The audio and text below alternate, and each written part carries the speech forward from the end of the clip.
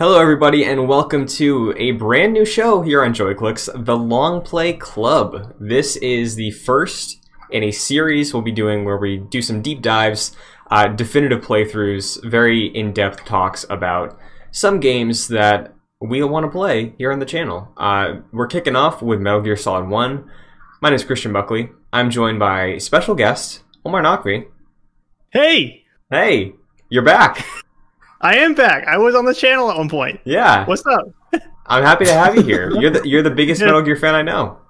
Oh, wow. Thank you. It feels great to be back. Thank you for having me. Also joining us is Jack Martin. Hello. Good to be here. I know we've been talking about this particular show for a while, so seeing the fruits of its labors are very nice. And it's good to be here with all of you. Of course. And rounding out the panel for the Long Play Club here, we got Kevin Diaz, of course. Kevin, this is your first time playing Metal Gear Solid. It is indeed. It is indeed. It is indeed. It's, I think, going to actually be, which might be embarrassing to admit as I run a PlayStation channel, this might be my first PS1 game I think fully beat. You know, and like fully play through. Oh, wait, no, you're right. Okay, never mind. Just kidding. Yeah. Okay. Second. Or, you know, amongst the very, very small list of PS1 that I'm not super familiar with, so sure. I'm excited, and yeah, definitely excited to do this for sure. Fantastic. Well, housekeeping, this show will be releasing on youtube.com/joyclicks, as well as podcast services like Apple Podcasts and Spotify every Monday. So if you want to follow along, episodes will come out on Mondays, probably 9 a.m. And we'll be breaking Metal Gear Solid up into 4 chunks. This week is the beginning. We played through the beginning of the game up until the Revolver Ocelot fight, and we saved as soon as we could after that fight concludes. Before we dive in on the game as a whole, I would like to establish for listeners and people who may be following along a couple rules. One, we're not doing future spoilers, okay? We're not going to make connections to all these things of like, hey, I'm doing a replay from my perspective, and I'm noticing these things that get fleshed out in future Metal Gear games. That's off the table. This is strictly a solid look, in depth, at Metal Gear Solid as it exists. So, why don't we start with going through briefly our histories with Metal Gear, if we're returning, how we're playing this one. Jack, do you want to kick off this section? Yeah. So I started playing Metal Gear Solid with Metal Gear Solid 4. Because I got a PS3 in 2012, and that was a game that my buddy had for his PS3, so he just let me borrow it, and I played through not knowing the story at all and being mostly confused, but like by the end of it, being like, wow, that was an incredible experience despite my confusion because of just everything that was going on in that game. And then eventually I went back and I got the Legacy Collection for the PS3 and went through 1, 2, 3, and 4. I never played Peace Walker. And then in 2015, Metal Gear Solid 5 came out, and it was one of my favorite games of all time. It's in my top 10. So, I played that game extensively, but the original 4, I haven't played as much. 1, 2, and 3 I've only played once in high school, so this is like me going back into it with pretty much fresh eyes, because I don't remember everything from those games. For sure, yeah. I think myself and Omar are in a similar page in terms of revisiting this series, but Omar, I think you're the person who introduced me to Metal Gear. So like, okay, like recap your history for everybody, because I think you have some really interesting takes on the series and Kojima. So let's hear it. My history is a bit convoluted. I think I got really excited about Metal Gear Solid when Snake was coming to Smash Bros, but my family wouldn't let me play it because it was rated M. But my brother had bought Show and Tell. Oh snap! This thing, the Essential Collection on PS2. Whoa! And I convinced my parents to let me watch him play 1 at least. So that was like my first time really seeing 1. But then by the time 2 came around, my mom said no more of this. So that was like what, 2008, 2000. Yeah, something like that. And then Metal Gear Solid 4 had come out. And I tried to convince my mom to let me play that one, and she said no. But a year later, I made a PowerPoint trying to convince her, no, I need to play this game. And that won her over. So then I played Metal Gear Solid 4 as my first Metal Gear Solid, really. And then, like Jack, I barely knew what was going on. But it's such an incredible experience. It was like the movie, right? Or something. Just me in a basement being like 11 years old, just like soaking in all that story. And honestly, it probably kind of got me into movies too. And shortly after that, I played Metal Gear Solid 1 for the first time on my own. And Metal Gear Solid 2 and 3, I waited till the HD collection came out. And then, I was just playing the games as they came. I didn't play Peace Walker either. I played Rising on day one. I love Rising. And I'm similar to you, Jack. I love Metal Gear Solid 5 a lot. That's like one of my favorite games ever. Mm-hmm. So kind of convoluted, but great games. Yeah, my history with it starts with the PS3. Also, I was always aware of Metal Gear Solid just because of best games of all time lists, and I was aware of Kojima because of the way people talked about Kojima. But I didn't play Metal Gear until I had a PS3, and I played Metal Gear Solid on the PlayStation 1 Classics library in the PS3. And that was my first time playing a Metal Gear game. I loved it. I have a lot of fondness for this because it was my first one. But after that, I didn't play any of them. I think I played Portable Ops on the PSP, and that's not canon. But when 5 was coming out, I was super excited for 5 because that was 2015. I was like, dang, this is going to be the biggest conclusion to one of these long-standing series and games. And I think I decided to get I borrowed my brother's Xbox 360 and I got the HD collection. So in a week, I ran through Metal Gear Solid, Sons of Liberty, Snake Eater. I watched a playthrough of Peace Walker, eventually played most of it, and then I watched Metal Gear Solid 4, all within a week. So they kind of blend together for me, and that wasn't probably the best way to retain the very complex storytelling and lore of the series. But when 5 came around also, I love 5 as well. It's one of my favorites on the PS4, one of my favorites all time. It's a really, really good game. So I'm excited to revisit the original and give it its fair shot in 2021. But Kevin, what's poppin'? I have never played Metal Gear Solid, right? So this is gonna be very interesting. Mm-hmm. I'm aware of its gravitas, if you will. I'm aware it's a big deal. You know what I'm saying? And I think what really enabled me to really consider playing Metal Gear, right? Because it's not like I've never been not interested in it. I've just never, wanted to carve out time to actually do the whole series, because I falsely assumed that these were big games always, but they're really not. Only MGS5 is the really big one in terms of length and all that. But it was falling in love with Death Stranding that was wait a minute, I think that this could work. I think that this could work with me, because I adore Death Stranding, the world that was created in that, and the weird terms that even now I'm seeing in the first Metal Gear, I get where this all comes from, is really, really cool. So pretty much Death Stranding is my only, foray into Kojima. So I'm excited to see where it all goes with Metal Gear Solid. So that's pretty much it. Very nice. So we're kicking off. I'm playing on the PlayStation 1 Classic on easy. Kevin, I think you're also in the same boat.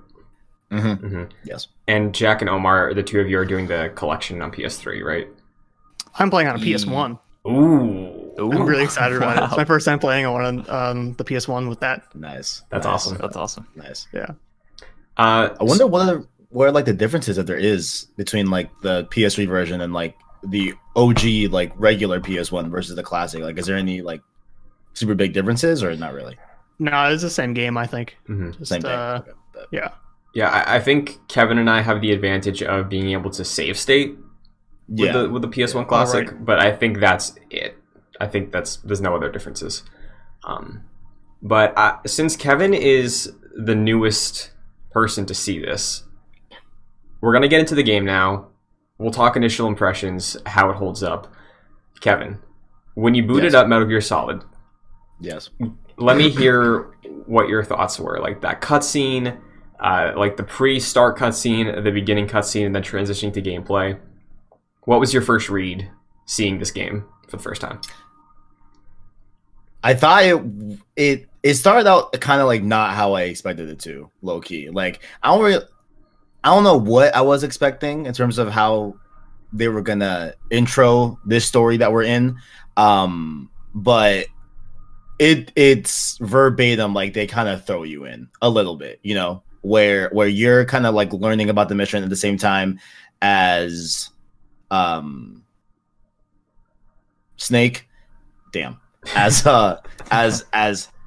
him, and you know, you're having like similar questions as him and all that, even though like it's not like this is his first mission. I think it's his first mission in a while, I think is what it's translated. Like he's been out of the game for a little bit and now he's back for this one thing, I guess. Mm-hmm. But in terms of like the actual, you know, cutscenes, it's really weird how modern it feels when this game was released the same year I was born, right? Like it was very, very weird how you know, like seeing like modern like camera angles and like pans of certain environments to kind of like let you see where you're about to play in, and just different stuff like that like seemed very cinematic and not what I would imagine like a PS1 game would have ever been. You know what I'm saying? Because like the only one that I played most recently was Final Fantasy 7, right? And they had like some FMV videos here and there throughout the game, but they're very, very few and far between. And you know, it's mostly just static shots, dialogue given, which worked, right? But it's weird to see how different and how like forward pushing these cutscenes were shot in and like were set up and all that, and how it also works in the same magnitude. Like it's I just found that like very, very impressive how he had that like foresight to be able to do certain like scenes that look very modern, you know, even by our standards today. Mm-hmm. You know what I'm saying? So I thought that was super cool about it, for sure. Yeah, because I think like first blush. I think by comparison with your history, like Final Fantasy VII came out the year before this. I think Ocarina of Time came out the same year. I think. Yeah, 98, right? Is that the year? I think it 98 was. I know 98's MGS1 and FF7's 97. Yeah. Yeah. Okay. Yeah, I think Ocarina of Time and Metal Gear Solid are 98 then. Mm-hmm. So, like two very different games, but the way they handle like their world and fleshing that out is pretty like a stark difference, you know. So. Oh, like those games compared to Final Fantasy VII, or all of them together? All of them together, really. You know, like yeah. They're pretty close together release wise. So. Because I feel like I had just played through Ocarina of Time, like N64 stuff, like same generation of this is the 5th generation, right, of consoles. Mm-hmm. Like it is going back to Metal Gear Solid last night. It's like you forget that they had the full capacity of the CD to like have voice acting and that soundtrack compared to the N64, which had like, I don't know, 32 megabytes on a cart. Like there's like no voice acting in that game, and the sound is all compressed, and there's no like the music isn't to the level that Metal Gear Solid is and stuff. I don't know. I was just kind of impressed with that production value. That's what struck me the most, was the sound of Metal Gear. Where like instantly, of course, like we're going back to a 1998 PlayStation 1 game, and that generation like famously does not age well, like graphically. But just listening to what they were doing with the music and, like we said, Omar, like the voiceover and stuff like that, I did not like. I played this before, and I went back into it for my second time yesterday, and I was like, I don't remember it being this good. Like, you could tell that Kojima has like a flair for trying to make his games like cinematic in a way, like really incorporating film elements into this game in particular, and it's pretty evident there. And yeah, that's what really got me, was just like listening to this game, and yeah, it's beautiful. Yeah, and I think Jack, you mentioned like graphically it doesn't super hold up. I still really like the style they do to like represent the characters, you know, because it is distinctly Metal Gear Solid 1, I can't think of other PS1 games that, like framing and camera angles and stuff aside, look this way. And I think a lot of the reason I felt like, wow, this really does hold up, like from a story perspective and from a presentation point, is I feel like the animations are really good. Like, they're really selling the world feeling like it exists in a cohesive way that really surprised me. And I played a lot of PS1 games last year, and none of them were at this level at all, which clearly a high bar, big production value, but that was another thing that caught my attention too. Also that too, but like one thing that I noticed what would happen a lot is like specifically when you go up the first elevator in the game and get like the main screen title, whatever, and all that, which is like damn, so good. That was good. Yo, that's still epic. Yeah. But you go into a little cutscene about, okay, cool, there's an event over here, event up top, you can go either way, there's guards, whatever, all that. But then when we're leaving a cutscene and going to gameplay, how the screen extends into like the full, I think it's probably 4:3, I'm assuming. That I think was like a really cool way to convey like, okay, here, like now you have control, like go ahead. You know, I thought that was a really, really neat way of doing that too. That was super, super slick, you know? Yeah. I think the way the game throws you into the beginning is great, and going back to the sound design too, like, and the music. It's like 4 seconds, but I feel like the logo introduction at the beginning, where it's like Konami and PlayStation, it's like the do. I love that so much. That's so good. I totally forgot about that, and I was like, whoa. I like booted the game up multiple times, and I was like, all right, hell yeah. Yeah. Yeah, man. So, anything else on first impressions booting it up? Like, clearly, it's exposition heavy. You know, we learned Snake's mission with him, like Kevin said. But for, I guess, the returning people, was there anything else that really stood out to you as either not something you remembered, not holding up fully, or what? I think what surprised me right now is that like it's exposition heavy, but it moves at a fast pace, and it doesn't really like, you don't really feel like the cutscenes get too long. I feel like personally, where I feel like the later Kojima stuff maybe poisoned me, where I remember like, okay, I kind of playing Death Stranding like last year, I was like, those cutscenes went way longer than this, and maybe hanging up a bit too, So yeah, it's kind of nice. There's like I feel like this is one of Kojima's like best paced games so far, at least. Sure. Jack, was there anything else for you?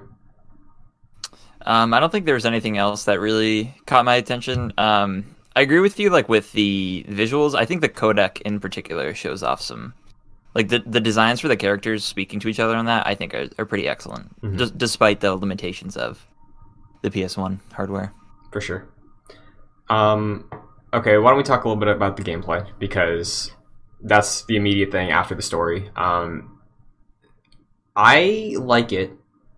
You know, it's pretty straightforward. I'm playing on, again, the PS1 Classic, so I don't have an analog stick, which I think is how I played it on the PS3. I toggled analog on. Because you do have, I think, 8-direction movement still, but it's trickier sometimes with stealth on just strictly the D-pad. But yeah, the initial warehouse sequence, did anybody get caught? Because I absolutely did. Yeah, I died the first time. Okay, yeah, me too. Like, is that the very first, like before the title card? Yeah, like when you're calling the elevator. I did not get caught, but I don't mean to brag. Oh, okay. That's okay. I did okay. Okay, bud. I'm also playing on easy, so yeah. I did my first playthrough. The second time I didn't, but that's just because I knew what I was doing the second time. You know, which, funny story, tried to record offline, didn't work, didn't save right. I don't know what happened. Had to do it again. But yeah, so like the first time I definitely did get caught a few times figuring out like how to crouch, and you know, this control scheme that I think is more oriented towards like the Japanese market, if I'm not mistaken, right? How like circle and stuff they view like X and O, like, so getting used to that was a little bit of a hurdle, definitely, and honestly still is even now.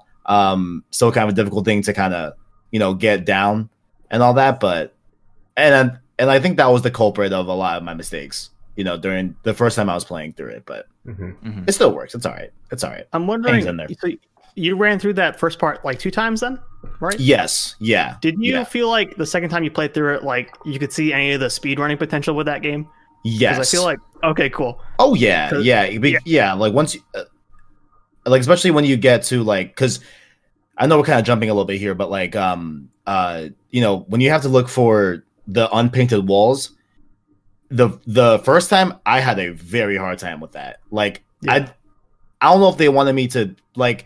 I don't know if I just misheard when they were talking about the wall's unpainted, not just cracked walls, right? So like I thought I was looking for the cracked walls to go through, but it wasn't. Like it was just these walls that were like honestly. Like just a little bit off of like the actual paint of the gray, so it kind of was hard to see. But second time you just blow through that because you know where they are. So yeah. But like there's definitely speedrunning potential for sure, for sure. Yeah, one of the first things that was just a stupid mistake that I ran into and was kind of surprising too was in that initial warehouse area. I don't know if this was just my dumb brain that's like PS1 is simple, but there was the puddle and I ran through the puddle. And then the guards noticed me. I was like, "Oh shit! Damn it! I forgot that happens." Which really surprised me. That was such a nice detail. That impressed me. Me neither. That one impressed me a lot. I was like, "Oh wow, okay." Yeah, and that it reminds me too. Like when you get outside of that area and you're in the helicopter area and there's the snow. Because you leave footprints in the snow, guards can notice the footprints too and then like track you. I didn't even know that. Yeah, it didn't happen to me, but the puddle instance reminded me about that, so that was helpful. Wow. Yeah. What got me the first time was immediately like going aggro and just being like, "Oh, I'm just gonna beat this guard up," and then I beat him up, and then he was on the ground. I was like, "Sweet, got him," and then he got back up, and I was like, "Oh no." And what I think like makes the gameplay really work in this is, despite being this like sort of undercover agent or whatever really Snake ends up being, you still feel like any singular enemy can like take you out, no problem.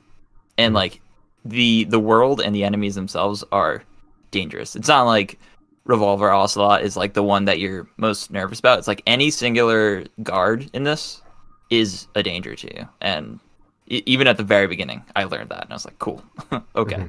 Yeah. Yeah, like getting dropped in with no weapons, just CQC. Yeah.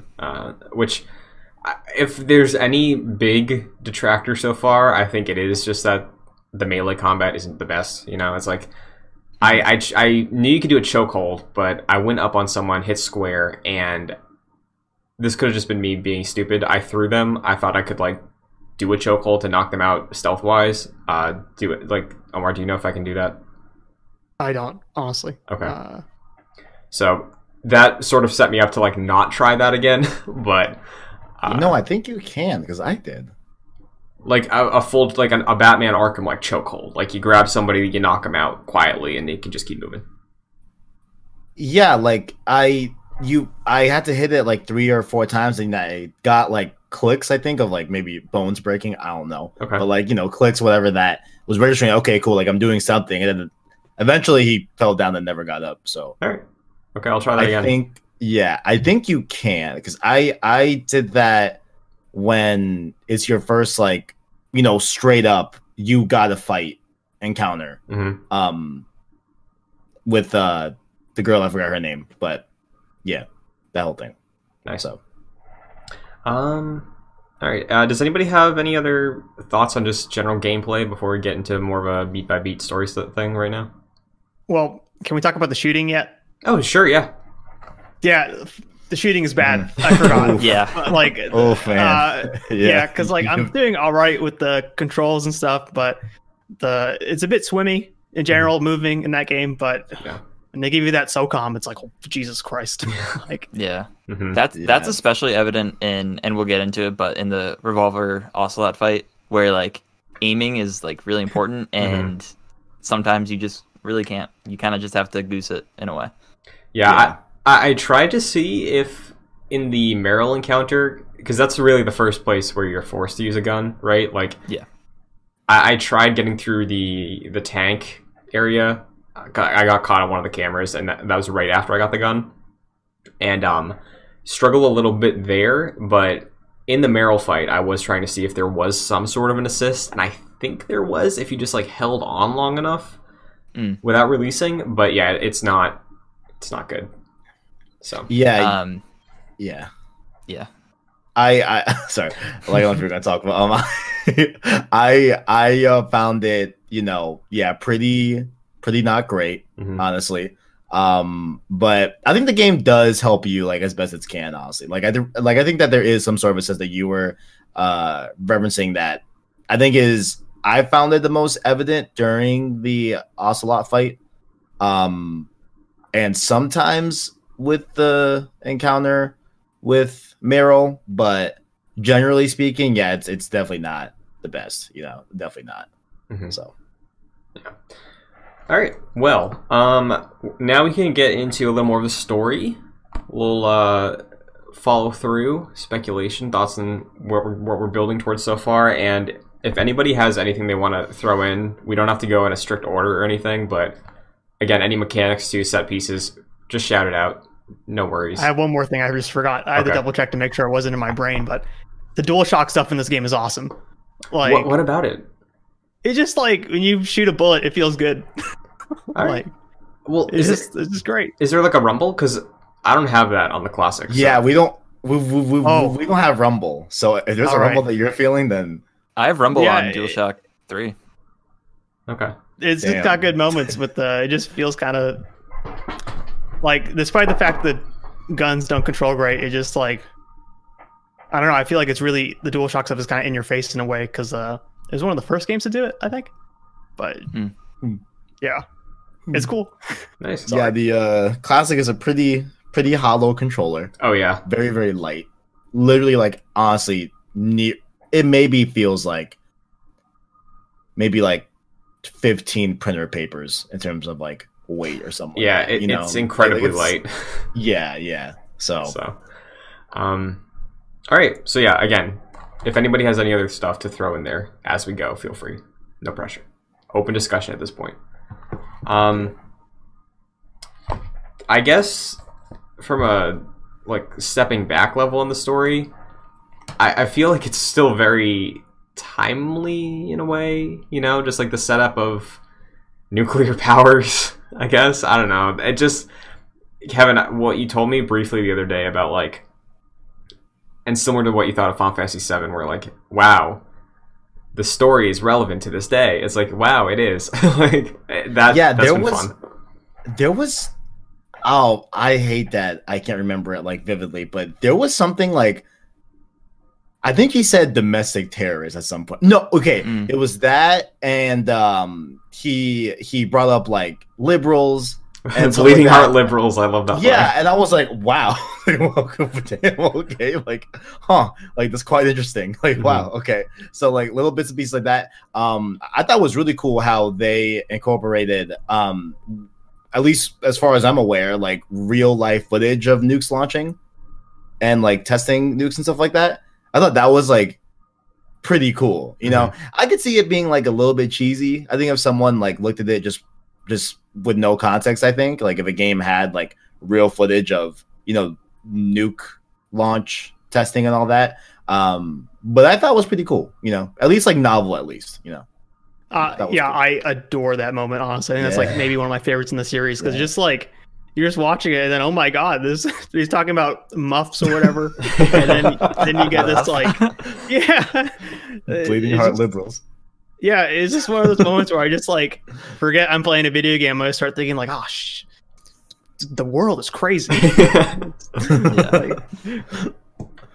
Kevin nailed it, because like I didn't realize how timely this would be. Like, especially like what struck out to me was like sort of the Kojima's like stance on like corporations, like very clear. It's very clear and obvious, but like very much they're doing bad things, and like their quest to, in this case, it is sort of like the military industrial complex. Like their quest to like achieve that requires bad things to be happening in the world, and it's just interesting to see that in a video game in 1998. And I didn't expect to go back to this game and really be seeing something like that. Yeah, and when you're talking to the president of the arms company, oh my god, Armstech. Armstech. Yeah. You know, he like does like a side quote of like you know, we don't have a business if there's no war. And it's like, oh shit, like, okay, right. Like, yeah, like you're right. I think it was Omar that said that, where like there's kind of like knee-jerk moments of like, oh shit, right, like this is happening in the game, but like it can go beyond that. And it's something that, you know, is probably a pretty regular common occurrence in like the modern day, maybe. You know what I'm saying? Like different stuff like that, where they throw in like really grounded things in this video game story, you know, that I found pretty interesting. So. Yeah, anytime they make reference to like the war economy in this game, I just love hearing about it. Yeah. Can I mention a different property on this thing? Yeah. Okay. You know that Star Wars movie, The Last Jedi? Yes. Oh god. Thinking the same thing. Yeah. That's also that had me going so hard. Like whenever I see that in a thing, just like my favorite subject that they see in a movie or game. I don't know. Mm-hmm. Yeah, I'm right there with you. I think the way Kojima writes about like specifically from like a United States perspective, corporation wise and government wise, I love it. That's like my favorite thing about Metal Gear, I think, is just the way he writes the United States and what the people who love Metal Gear that don't understand what Metal Gear is about really love. I just love that. That's one of my favorite things. So, DARPA chief guy. I just wanted to say that. I just like saying DARPA chief. Yeah. DARPA Chief guy. DARPA chief guy is one of the best characters in the series, to be honest. It's just, that's the gentleman in the cell, right? Where you got from the him, yeah, gotcha. Mm-hmm. Yeah. It's just that whole conversation, like that's the full Kojima conversation. I think is that guy explaining to you what's going on, and then increasingly getting really panicked. And that's a heart attack. It's like that is the Metal Gear cutscene. I think, like honestly, it's just perfect. Man. Mm-hmm. And I love how Snake is just like the audience in that. He's like, Muff, what's that? Totally. Or like that might be at a different conversation, but he's still like, anytime he's talking to someone, he's like, what are you talking about? I have no clue what you're talking about. It's like, thanks. Mm-hmm. I need you, Snake. That's a great point, I think, because I think, Kevin, you mentioned it earlier being like how the game like throws you in the world, like, and you're learning stuff like Snake does, right? Yeah. This is all new to you. And that's why I think Snake is like one of the best protagonists, because he keeps asking questions and we just keep learning about all this stuff. It's like it is that direct audience link. I just love it. Yeah, and Yeah. Oh, Kevin, go ahead. No. Go ahead. You're good. I was gonna add on to that too. I think why it works with Snake, and where I think other games, I can't think of an example, but like where you have a clueless protagonist and it can get annoying, and it's like, I see what you're doing here. It's like, I think the fact that they introduce Snake as being this like covert legend, you know, he's known by like so many people within the, I guess, career path of espionage. I don't know. Like he's a legend. Like, I think the fact that they introduced him as being this competent guy, that we needed him. You know, he's been in retirement. We need this guy. I think that helps also. So when he is asking all these questions, it's like, wow, even this expert is clueless as to what's going on here. So I think it's a really natural way to introduce all these concepts. And yeah, anytime, like, I think it only happened like once, but they were in the captions, it said like, they said some abbreviation, and in parentheses it had the full explanation. I like stuff like that. It's fun. Yeah. Mm-hmm. Yeah, and like That was at the very beginning. I know what you're talking about. Yeah, I forget what it was. I think it was a piece of his gear or something. I don't remember. It was PD something, or it was like personal something or another. Oh, I forget. I know what you're talking about. yeah, On-site deployment, or on-site procurement, OSP. Okay. That one. Wait, what it was. What was the one where your Oh my god, the Pan? like personal area pan Yeah, personal with the body salts personal and area stuff? network. Yeah, Yeah. with the body. Yeah. Oh my god, like that was like, oh shit. Okay, so there are like, you know, these weird terms that like Mhm. I love Oh, in yeah. Death Stranding. You know what I'm saying? Like, even the concept of like, you know, how I guess he has like this thing in his ear that he can hear certain frequencies based off of how it vibrates in his ear bones. And Yeah. I'm like, Mhm. okay, okay, I'm with it. Like, Mm-hmm. if I liked Timefall and that concept, I think I can get with a vibrating ear and how that works with like audible things. I guess I can work with that, you know. So Mhm. there's a lot of cool stuff for sure.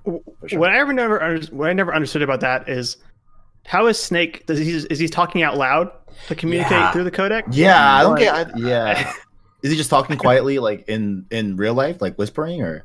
I don't know because he sounds like he's Um, talking. Yeah. Like- He's definitely talking like a normal tone for sure. And Yeah. they, He's they definitely tell you very to do honest. that. They tell you to do that at like key points when you're like close to enemies at some points. Like at the very beginning, you're like next to the vent, and it's like, no, I need to get in the vent. There's a dude right Yeah. next to me, like, Mhm. and I'm just having a conversation with the major. Mhm. Oh man, I need to bring something up here before it doesn't get talked about. Sure. Okay. We have our boy Solid Snake, right? You know, I get that he's like this, you know, legendary icon and all that, you know. But in a very serious question, I have like, everyone in this game is horny as hell. Everyone. You know, I don't understand like where it's all coming from. Like we're doing this very, very serious thing, I think, right? It seems like we're dealing with some sort of, you know, nuclear crisis. We have some terrorists that have, you know, certain passwords that can launch certain nukes, etc. You know, a very, very, you know, time sensitive thing. I think we have, you know, like a very time sensitive thing we have going on here. But everyone's hitting on everyone in this frequency call. And it's like, hey, yo, what's up? You know? Yeah, I don't know. I saw you tweet that. Yeah. What is like Metal Gear Solid is crazy horny or something, and that was my Crazy favorite horny. tweet this week. Like, I'm it's like, so true. what's going on? Yeah, Like, what happened? it's like you get that call from Mei Ling, and Snake is just being a dog. Like, shut up. Like, I think it's supposed to be like an homage to like James Bond or something. Like, Okay. but it definitely, I don't know. It comes across weird. It always has. Yeah. Oh, go ahead. I was gonna say, horny don't stop till the nukes launch. So there you go. Yo, I Tyler, think that's in the game somewhere. So Yeah. go find that. Yeah, I do think there's certain aspects that like don't super hold up in that regard. You know, like what Omar mentioned about like the mailing call and everything with Meryl's introduction. The fact that like he knows it's a woman by her ass, like That half shot is so funny.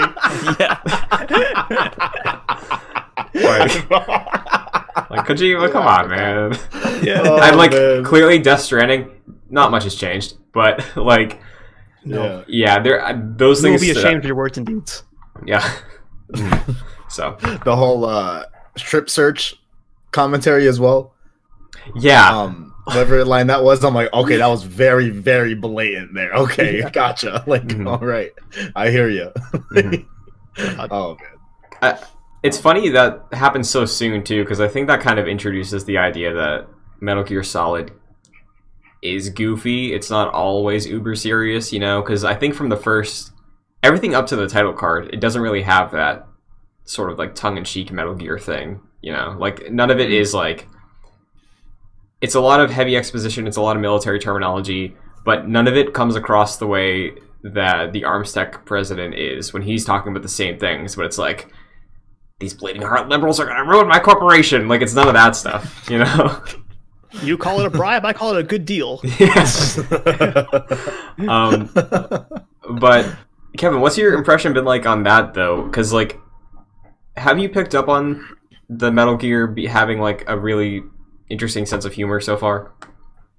yes. Okay. Yeah. I didn't because from like an outside perspective, right? All I've heard about Metal Gear is that apparently its story is like super complex and in territories that may be comparable to like Kingdom Hearts, right? I have heard that, and like I've heard there's like a zaniness to it, and like there's a very comedic aspect to it as well.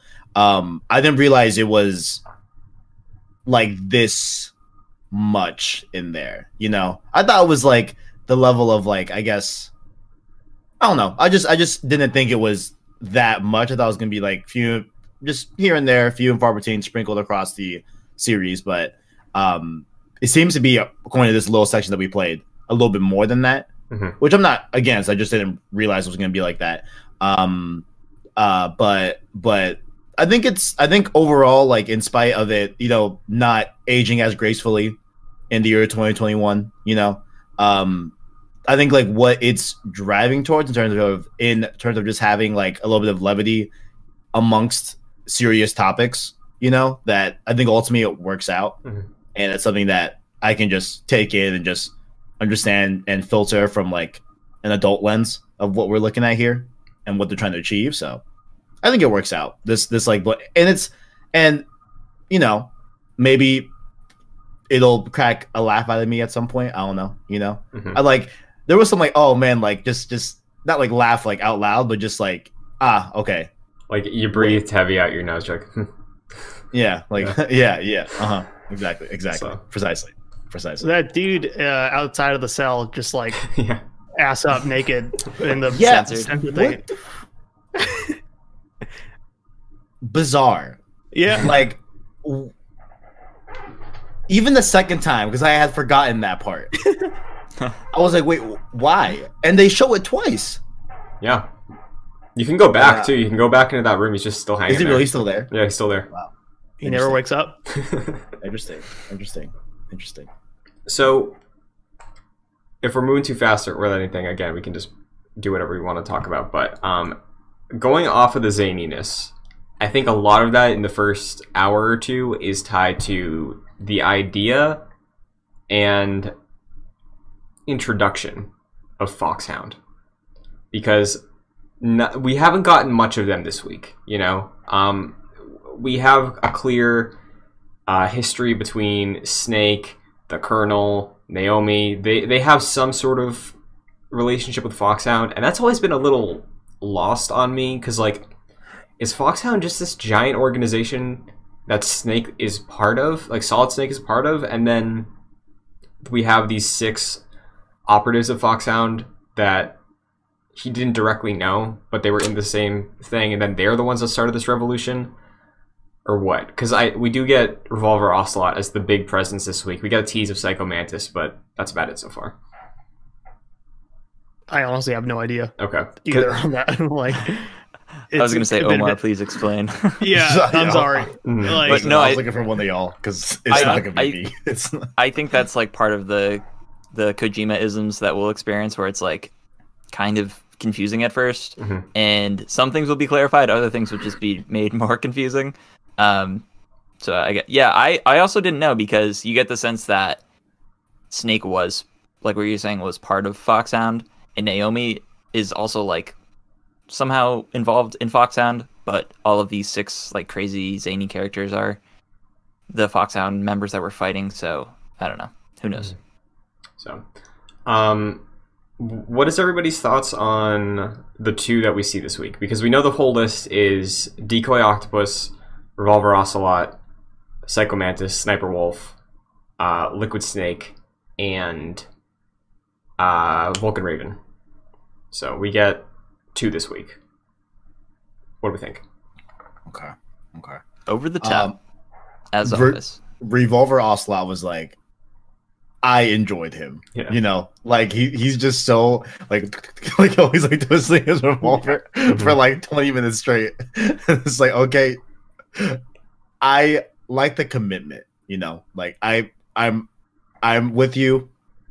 I'm here for it. To talk specifically like about that fight, I think like my biggest takeaway was that I felt that they really captured a very tense fight with the resources that they had to work with. You know what I'm saying? Like I felt that the fight was honestly like pretty engaging, pretty fun. I thought that I always had to be on the move, you know what I'm saying? And like I would just wait until he fired all 6 shots, missed, and then as he was reloading, take my shot. You know, that's how I kind of did that, you know, because I don't know if you could shoot through the strings that were attached to the arms tech dude. I'm not sure if you could do that without blowing him up or hurting him. And I didn't want to kind of like risk that. So I would just wait until he was reloading and then just sneak up on him and just take a few shots. But I felt like it was a really good way to like make a tense fight, you know. That was good. I thought personally, but yeah, it took me like 5 minutes. I used 2 grenades and that was it. I didn't know, because the thing is, I knew that they emphasized C4 with the way they introduced C4, but I also picked up grenades, and I was like, I think I have to use these soon. And then in the fight, I was like, oh, I'll try a grenade. And when he was doing his like mid-battle quote or whatever he was saying, his taunt, I was like, okay, I'll just throw a grenade at him here because he's stationary. And the first time I threw it a little too, I threw it on his left side. He was on the top corridor, and that was too close to the C4, so that blew up the president. And then the second time I was like, okay, let me aim for the right side because he's cornered there. And 2 of those he was done. So you can kill the president in that fight? You can, yeah. yes, okay, all right. yes, Yeah, so I tried to do something similar, but I like planted C4 like where I was at first, and I was like, I'm just gonna let him like circle around, and then he got there, I blew it up, and it blew up the president. So I was like, oh, I guess I can't use explosives in this. But apparently you can. I guess you just have to be careful where you actually place him. Yeah, because after I realized that he's killable, I was like, okay, well, I don't think I'm gonna try to use like grenades or C4 because I don't want to do a chain reaction or something like that, you know. So I thought you just had to kill him with your bullets, you know. So I'll say it took me probably like 7-8 minutes, maybe something like that. So it was like a bit of a thing, but like it wasn't that bad. I wouldn't call it hard. It was just like something that I was just waiting for my for sure safe openings to take shots at him, you know. Right, yeah, and I think that's the intended way. But yeah, because there's a spawn for ammo in the top left-hand corner. Oh, as soon as you leave, like as soon as that corner's out of your view on the bottom, and you come back up the other way, it'll respawn like another ammo if you're out. So nice. That was helpful for sure. does it keep respawning? Like, have you? Okay. Yeah. It's, I mean, as far as the way I fought that fight, it kept respawning every time, and like it was very consistent. Like to a point of like, okay, if I need ammo, I would just do that loop, get it out of the field of view, and then once I come back into it, it would spawn. Yeah. So. Okay. I really like that fight personally. I think the revolver bullets on the top left of the screen or whatever is so good and fun, and it's the ultimate camp. That revolver ocelot guy is so cheesy. So just cheesy. Going like, yeah, 6 bullets is all I need. It's cocky and confident. That whoever does that performance is awesome. Like, did you guys open the codec and talk to anyone like right during that fight? No, I should have. No, because so maybe do that next like big fight, because I wanted to see like what would happen. And I talked to the major, and he basically just gives you like background on the character.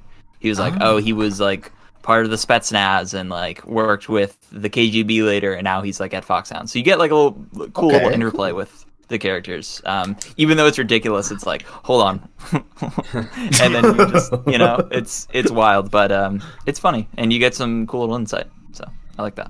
Yeah, I'm writing that down. That's a good thing, because I know there's optional codec dialogue you can get, and I was trying to remember in this first like chunk who I have to call for the random facts, because I think out the gate you only have the Colonel and Mei Lang. I don't think you have Naomi's codec number yet. Clearly where we left off you get Meryl's, but I should do that next week, because I thought it was Naomi. I think she might be weapons. I don't remember. No, that's Nastasha? Yeah, Nastasha. Yeah, Naomi's. that's her. Okay. Right. So I think Master Miller is he's for like flora and fauna, I believe. I haven't really called him that much though. yeah, I forget what his codec was. But I wonder if he'd have anything to say during a boss fight. That'd be interesting.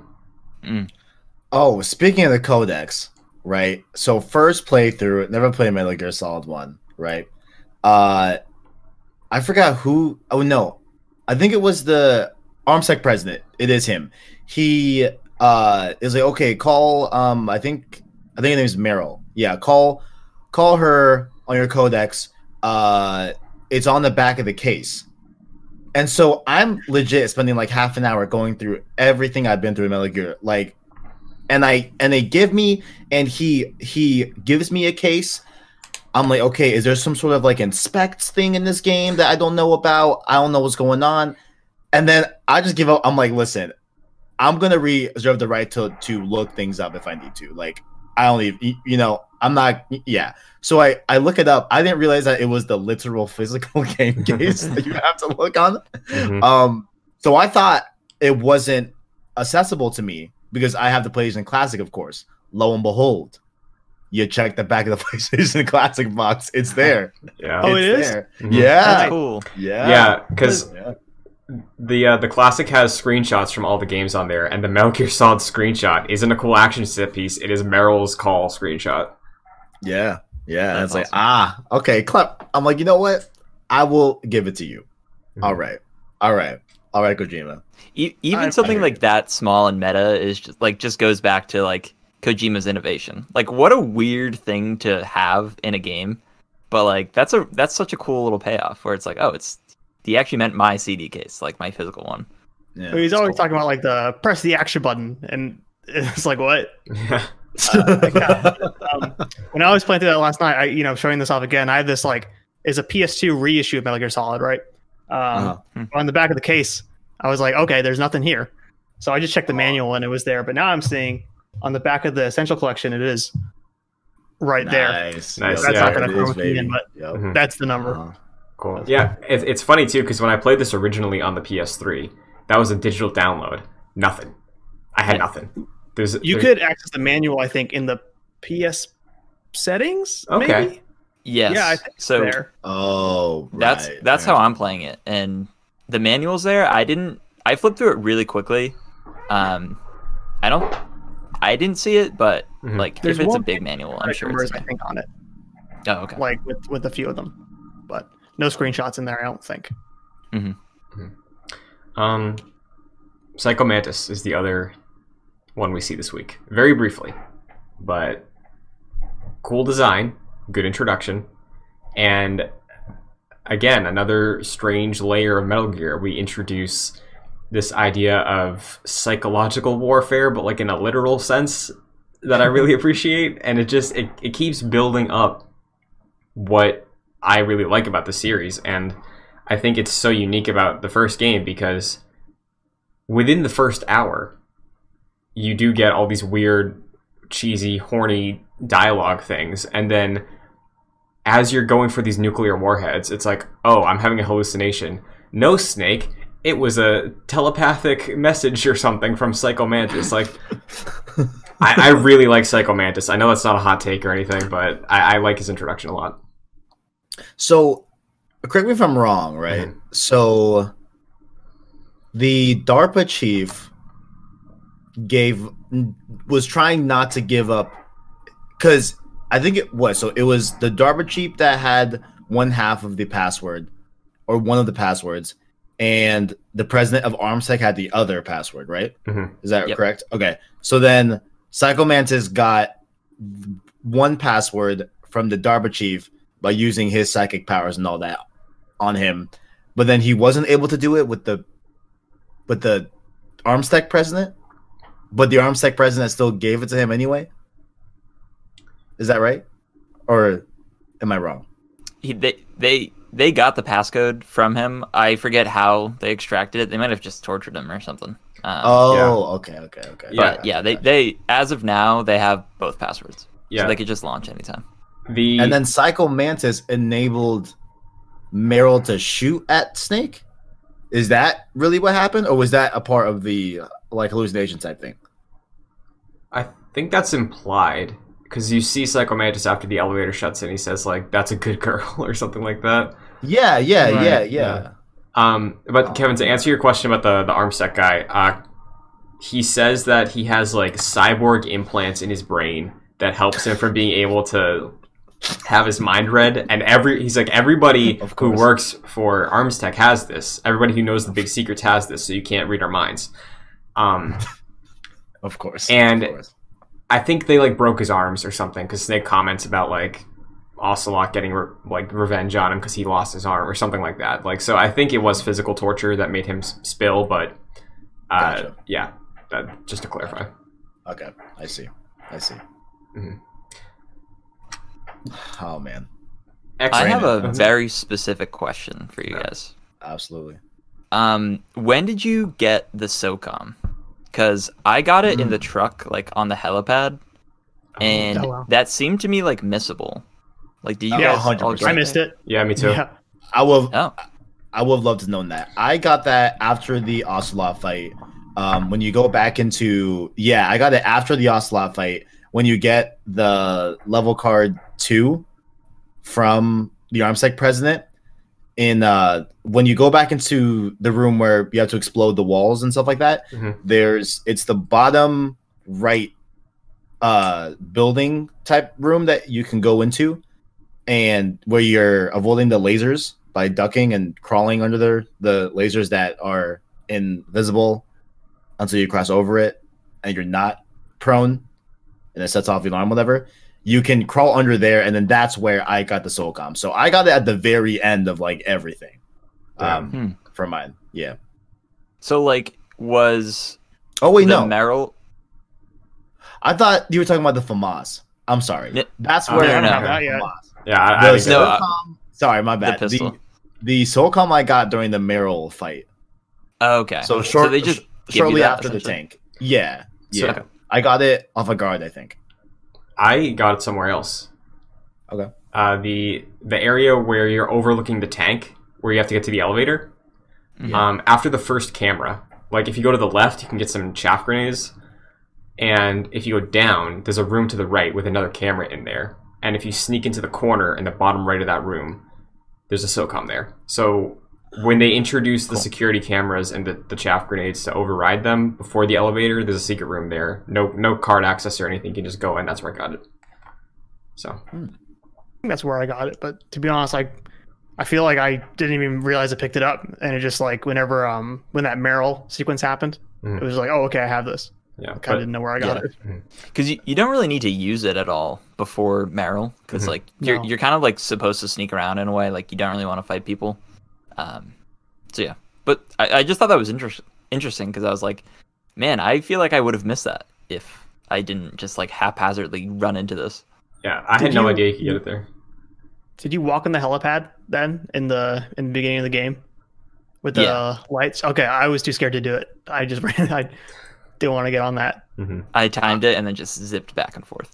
Nice. I was being kind of dumb, and like I didn't realize that, like, Kevin, of course, like if you walk into the spotlight, you're gonna get spotted, right? Like that's like a very basic thing that, you know, I just wasn't paying attention to the very first time I got into that area. So yeah, definitely. But that was really cool how like I didn't even know that you could get the SOCOM in one of the trucks. I didn't realize that you can go into the trucks, to be completely honest with you. You know, I think I'm still on like the mode of like with you know, OG FF7, it's very clear what you can interact with. Like they look different than like the background. You know what I'm saying? Like if you look at like a car or like a light post, whatever, that is in the actual background of FF7 versus like a chest that you can actually work with and they'll actually toggle and move, they look very different. Right? But in this game, I guess now, like, you know, it's kind of like free reign. It's kind of just like, hey, just try out stuff and see what you're able to interact with. So definitely. I wonder, because like, you know, that whole sequence with like the walls that are different colors. Like, imagine playing that in '98 on like a CRT with that like yellow video cable. I have to imagine. That's what I thought of too. I'm like, how are people going to even like see that? How's that even possible in that type of TV? for sure. Like I'm on a 4K display. Obviously, the game's not in 4K, but like I'm on a very very modern TV that I can at least see the color difference. It took me a while to even see that too. So I wonder how it will look on like a really old CRTV. Yeah, you're right. Yeah, I think you can like. I wonder if people just relied on like if you knock, you can hear the different if it's hollow or not. So maybe they just brute forced it. I don't know. Yeah. kind of weird. Yeah. Another thing I want to shout out to what I really appreciated, and I think I this was a thing I think I knew I could do, so this is why I tried it. But when you're crawling in the vent initially to get to the DARPA chief, you go over Meryl's cell, so you can like hold triangle to look down into the room, and a woman. Yeah. I'm sorry. Yeah. And I remembered that like as I was getting to the DARPA chief, but you do sneak in through an air vent, and I used the upper one, and I'm wondering if I missed anything that I could have like looked into a room, because there were a couple grates I looked over. Dude, the funniest thing that you can see is you look down and you see the dude who gets knocked out by Meryl later on, and he's using the bathroom, he's sitting down, and then he gets up and you see the world's biggest toilet because just the PS1, they have to emphasize, hey, this is a toilet, and we have some limitations here. It is huge. It's like 3 times the size. It's so funny. Oh man, that's great. And he comments on like what he ate. It's like very like crude humor, but it's funny. Kevin, for you, as we're going through this and as we're getting to sort of where we're leaving off and what we're looking forward to, the way they're talking about Foxhound and Snake's history and everything, has anything stuck out to you specifically, or just like the way that the characters are referencing towards him or anything like that? Yeah, mainly 2 things. One is when the way Snake reacts to the arms tech guy having another heart attack, right? And it's okay, clearly like something is happening here where like they get really close to like saying something about a like certain topic, and then they're just dying left and right, and it's like even like he knows, okay, cool, like there's no way that this is just a coincidence where like they both have heart attacks as they're explaining certain things or like as I'm asking certain questions. Then like a 1.5 one as well. Did not realize that Metal Gear are weapons. That may be really stupid, but I really did not know that, So I think that's really neat how like there's a Metal Gear project and they seem to be like massive weapons of destruction, you know what I'm saying? And the way that I don't know how to refer to him as, I guess the main commander, like the dude that Snake is getting orders from, like Campbell? The main guy that's Campbell. Yeah, thank you. Yeah. The way like Campbell explains to him that like not even he knows the full scope of what's going on, and there's like just levels of, I guess, authority that you don't know the full intel about the mission or whatever. So like it almost makes him like, okay, like are you even that trustworthy? And then when he asks about that ninja dude, that like ninja thing, and President and the Armstead guy is like, hey, ask Naomi. And then when you ask Naomi, she says she doesn't know, but then the Armstead president said that she did know. And it's like, okay, like there's, I think, multiple people in my codex on my contact list lying on my name and lying to me. And like, I don't know how to feel about that, So I think that's really interesting as well. And it really does tell like, okay, like why does like it's, I guess it would make, I don't know, like I know like, in the modern day, there's certain ranks that know more about a certain mission than like, the average soldier would, right? So like I get that whole dynamic, and I guess that like that would be why Snake would just keep on going with this mission and just like, and plus I assume he doesn't want to, he wants to stop the terrorist, right? But I just want to see like how that all unfolds and like who's actually lying or who is just honestly just ignorant, you know, this and the third. So I find that pretty interesting, you know, definitely. It's that whole aspect. I don't want to say anything too much, but honestly, like, been trying to figure out Tenet recently. I don't think you've seen it, Kevin. It's reminding me a lot of Kevin. Oh, sorry, a lot of Tenet. Like, what? Oh my God. Yeah, reminding me a lot of Tenet, like just in terms of like security access and like disarmament stuff. Yeah, like Colonel Campbell says, like you can probably trust her more than you can trust me about like Meryl. What? Like, yeah, it's what do you mean by that? Yeah, it's like, aren't you like the head of this operation? Like, I don't know. Like, hello? Yeah. So, yeah. I think someone calls Snake like a pawn in all of this. So like, there's like a clear level of manipulation going on, and I just love the idea of both you as the player and Snake, like what we talked about earlier. Like, you're in the same position. It's like, what's happening? And like Snake, not Professor Snape.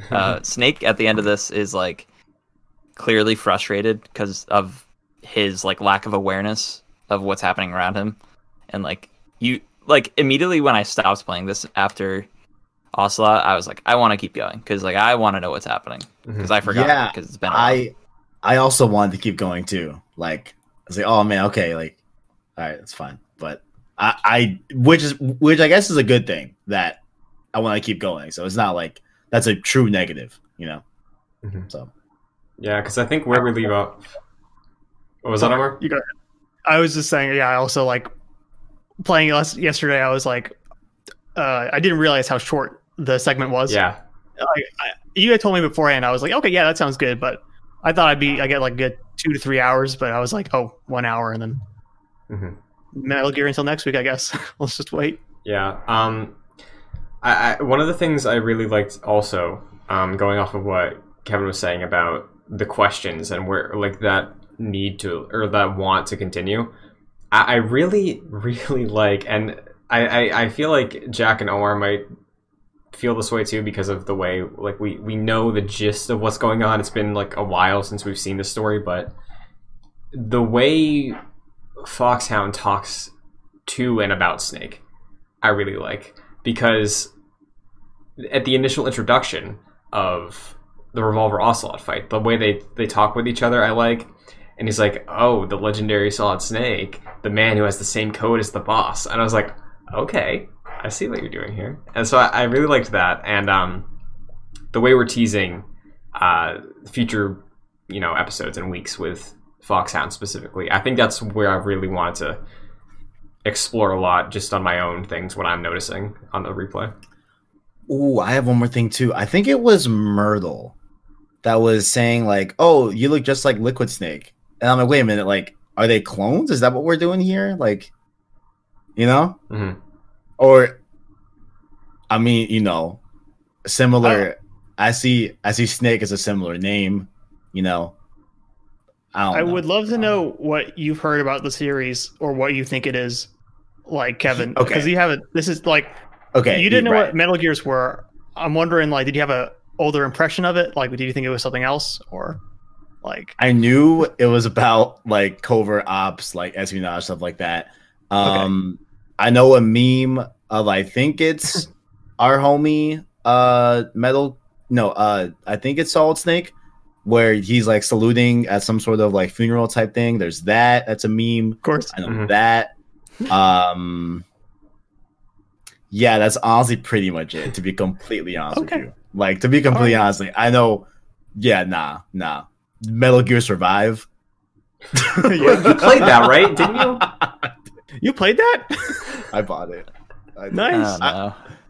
I played it for like 2 hours and was like, this ain't it. And like, I don't want this to be like my first foray into Metal Gear.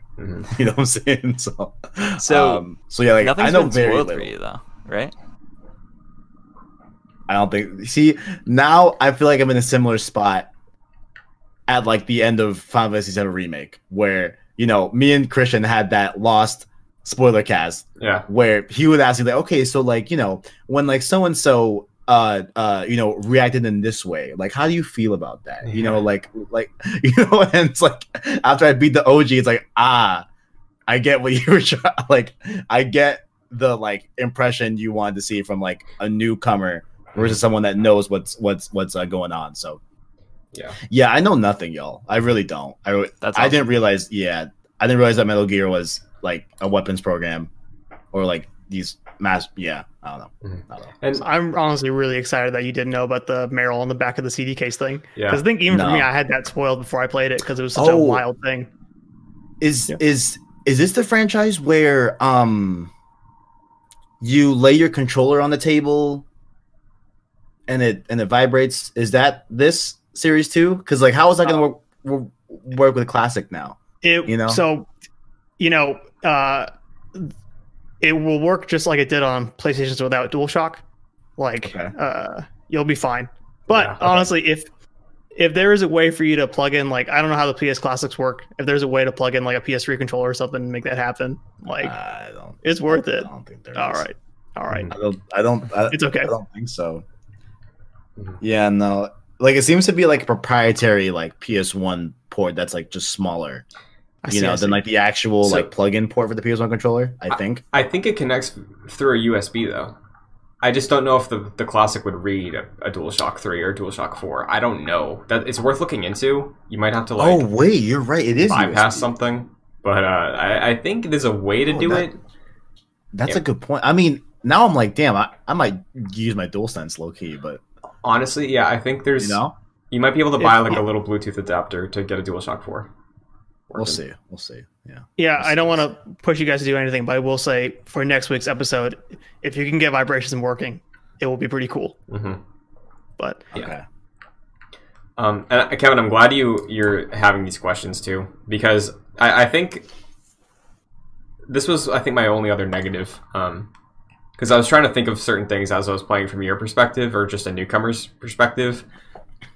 It might be the times, but like, there's really no real guidance. Like when they say the action button, like I know that circle because I know, but how does anybody else know? How does anybody else know triangle is where you can look down? Like that was tough.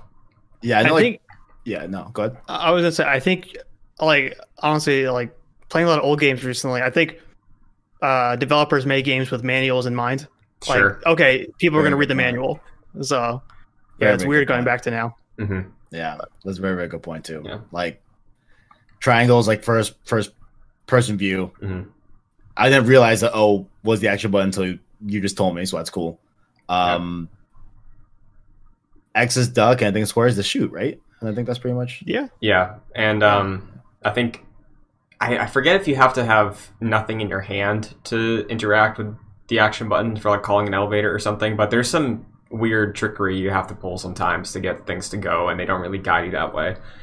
But yeah, that and like even like having to have the level card equipped to like open some doors. I figured it'd just be like, if I have it in my inventory, I can just go through whatever, but you have to have it equipped and stuff like that. So yeah, I guess that makes sense, but like, yeah, that was something that was like, oh, okay, gotcha. Mm-hmm.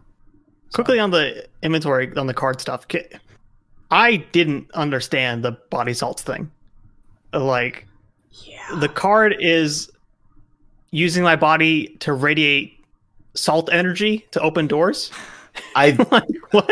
I don't know why that made sense to me, but it kind of did. Where like, I think what it was saying is that like the salts in the human body are used as a conduit and a means to administer an electromagnetic field that allows the card to like amplify its, I guess, number amongst doors in its field. So when you get close to it, since you're emitting that number via the salts in your body, it'll just open the door.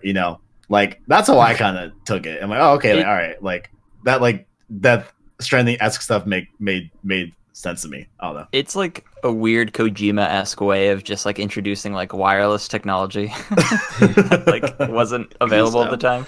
Yeah, it's like NFC. Yeah. Like near field connection. Gotcha. I couldn't just see why it's just not a regular like key card put indoor like hotel thing. Like Like also, Omar, I was questioning it too because the DARPA chief is like, take mine, and it's like, so like how does it transfer if it's like your body salts and it's your access card? is it giving you clearance for a number? Is it giving you, whoever the card owner is, clearance to go into level 1 entry because it's a level 1 card, or is it because the person assigned to the card has that much access to everything? Because if it's a secure facility, anybody could pick up we'll see this, but like anybody could pick up a high level card and walk on through. So at that point, yeah, why not just make it a scan? You know, like, Yeah. You just gotta get real sweaty. yeah. Oh, and then also the way Snake was like, oh, like, I'm thankful for this suit that like allows me to like avoid hypothermia and like Mhm. you know.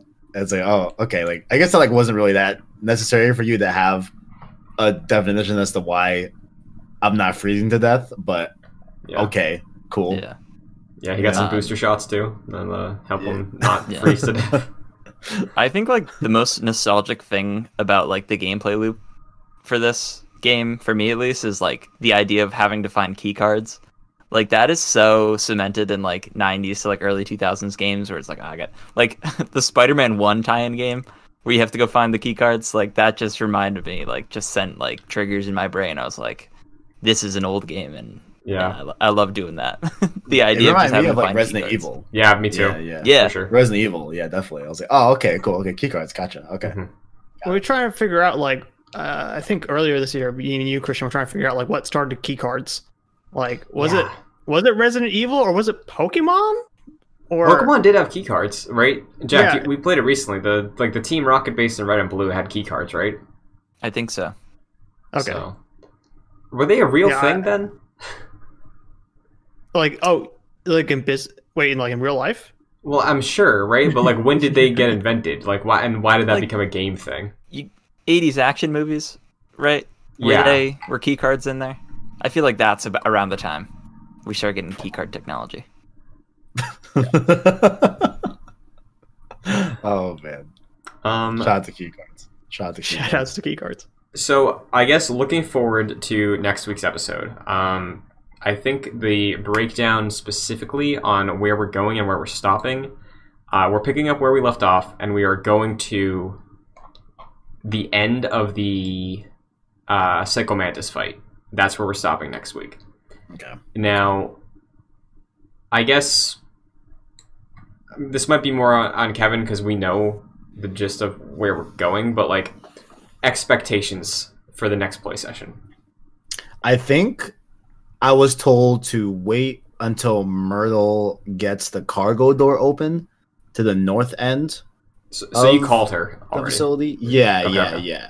yeah. And like when I called her again, she's like, "Yo, give me time." I asked, "I'm like, okay, all right." So I think when I go in, probably start to ammo up, see what's up. Them going to the north building of the facility, and we'll just see what happens. I don't know. Yeah, I think I want answers, but I feel like I'm not gonna get them. Okay. I feel like they're gonna throw more questions at me, which is fine. But yeah, so we'll see. But I'm definitely looking forward to it. I want to see what's killing these people.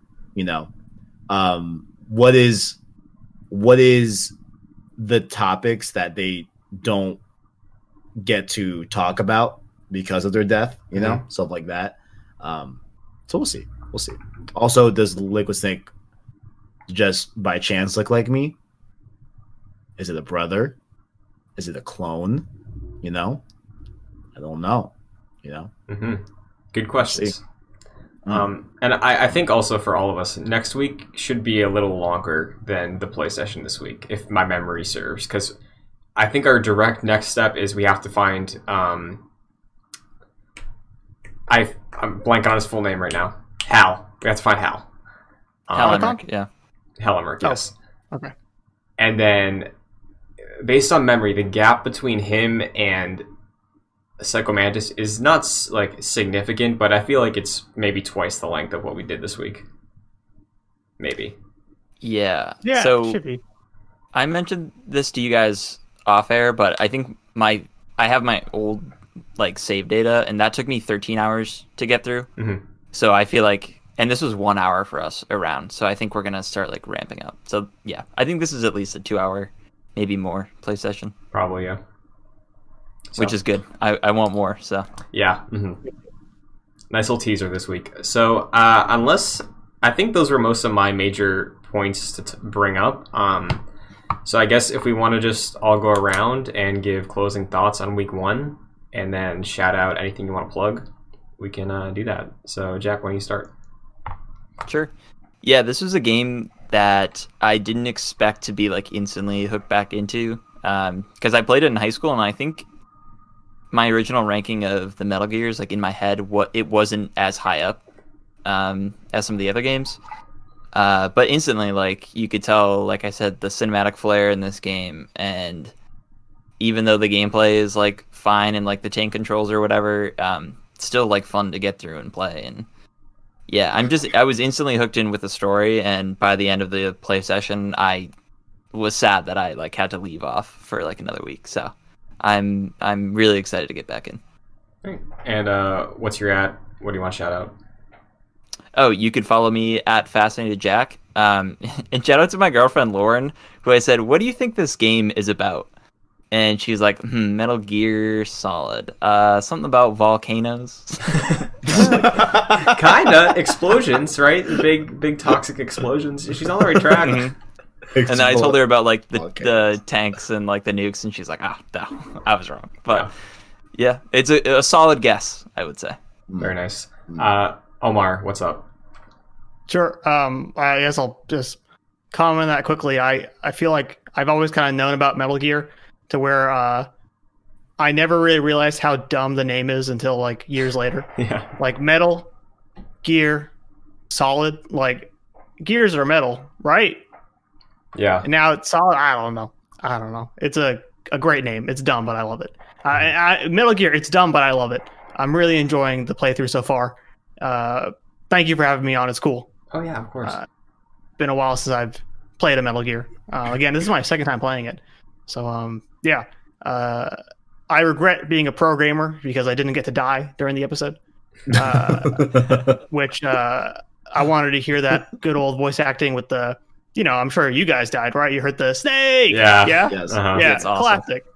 Yes. So good. Yes. If I may plug my stuff, I have a Twitter and a Twitch channel. They both go by Ohms the Chef. On my Twitch channel, I'm playing Majora's Mask right now. And that's it. Thank you for letting me plug. Of course, yeah. Dope. Dope. Same boat. This is a replay for me. I think this is my third time playing it. I think I might have done a half a playthrough at one point, but yeah, I really enjoyed it so far. I always look back mentally on Metal Gear Solid 1 being just this really interesting time capsule that's still really relevant, and for that reason, I rank it pretty high in my series ranking, and I've only played the other ones one time each, so I'm curious to see how this goes. But yeah, I think the game makes a really strong first impression. Grievances aside, and grievances sounds too negative, but like the little setbacks aside, I think it's still a really, really great old game to go back to, and picking it up, seeing the way that Kojima presents this world, these characters, the writing especially, it's been really comfortable and fun, and it's comfort food in a way, but also it's just really, really exciting to be seeing this really in-depth, really relevant story in, 23 years after it came out? Like, that's pretty cool. So I'm enjoying it. I'm looking forward to next week. And you can find me... Can I say... Oh, go ahead. I was going to say, for all this talk about how relevant the story is, yeah, I can't wait until we get to Metal Gear Solid 2. I just know. can't wait. I know. Can't wait. It's going to be crazy. I know. Yeah, and my at everywhere, Twitter, Instagram, Twitch, Chun2D2. So, Kevin, you're next. Yeah. So far, I'm liking what we're soon to be setting up here with Metal Gear. A lot of questions, of course. Never played the franchise. I know a meme, and that's pretty much about it, honestly. So that's cool. And yeah, I mean, yeah, definitely a lot of intrigue, at least with the first game. We'll see from a gameplay point of view because shooting not the best. Old games are old. It is what it is. But I don't think it feels like that bad. The shooting is bad, but I think like everything else doesn't feel that bad. So hyped to see where we go with that. But aside from Metal Gear, YouTube.com says PlayStation Source, PlayStation content there as well. We are also doing Ratchet and Clank stream series as well. We're in the middle of Tools of Destruction, like in that. We're on the second half of the Ratchet and Clank stream series, so that's going on well. And yeah, also on Gamescast, of course, and Twitter at PSSourceVids as well. Yeah, very nice. And Kevin, you're streaming your playthrough of this game every Saturday, right? I forgot. Yes. So Saturday mornings, right? Tagline: think like Saturday morning cartoons, but it's not. It's Metal Gear. So we're doing that. Very excited for that as well. So yeah, you can check it out. YouTube.com to PlayStation Source, and if you miss a stream, they will be on a public playlist on the channel. You can watch them there if you miss out. So very nice. And Omar, I know you did stream this week's playthrough. I don't know if that's going to continue for you, but the VOD is still up on your Twitch account, right? You can watch that. I think I'm streaming this every Wednesday night. I think. Nice. So tune in. Very cool. If you'd like. So yeah, that is chapter 1, I guess, of Metal Gear Solid for the Longplay Club. Like I mentioned at the top of the show, this show will be posting every Monday on youtube.com/joyclicks, 9 a.m. On the YouTube account, and podcast services, Apple Podcasts, Spotify, any podcast service that you can use, really. If you can rate a review on that platform, it'd be greatly appreciated. We got a new podcast feed for the show, so we got to get those numbers up. That's good. And all future Long Play clubs, no matter what they be, will be under the same podcast feed. So you sub, you're in. What else is there to do for housekeeping on that? Yeah, today is Monday, right? When this goes up. Today is Monday. Maybe? Yes. I thought you said today. I was like, wait, no. what? I didn't mean it like that. Yeah. Can I say Metal Gear Mondays? Perfect. Oh, shit. Yes. Oh shit. Metal Gear Mondays. Oh, There you go. So if you would like to be following along, the Twitter at JoyClicks on Twitter will also be tweeting out the chunks we're playing every week, so you'll be able to follow along that way. And yeah, we have a Patreon, patreon.com/joyclicks. If you want to get involved with any of the shows, you got a $1 tier, you got a $5 tier. $5 tier gets you producer credit for all of the podcasts and a shout out at the end of all of them, and the description as well. And links to all of our stuff, all the playthroughs, if you want to follow along with Kevin's or Omar's or anybody else, will be in the description as well. And yeah, I think that's going to do it. So does anybody have a clever idea for Metal Gear sign-off besides just Screaming Snake? That sounds pretty clever to me. I don't know. I kind of like Screaming Snake, low key. All right, okay. So we're gonna do a 3, 2, 1, and then after 1, we scream Snake. Okay. Deal. Gotcha. Gotcha. 3, 2, 1. Snake!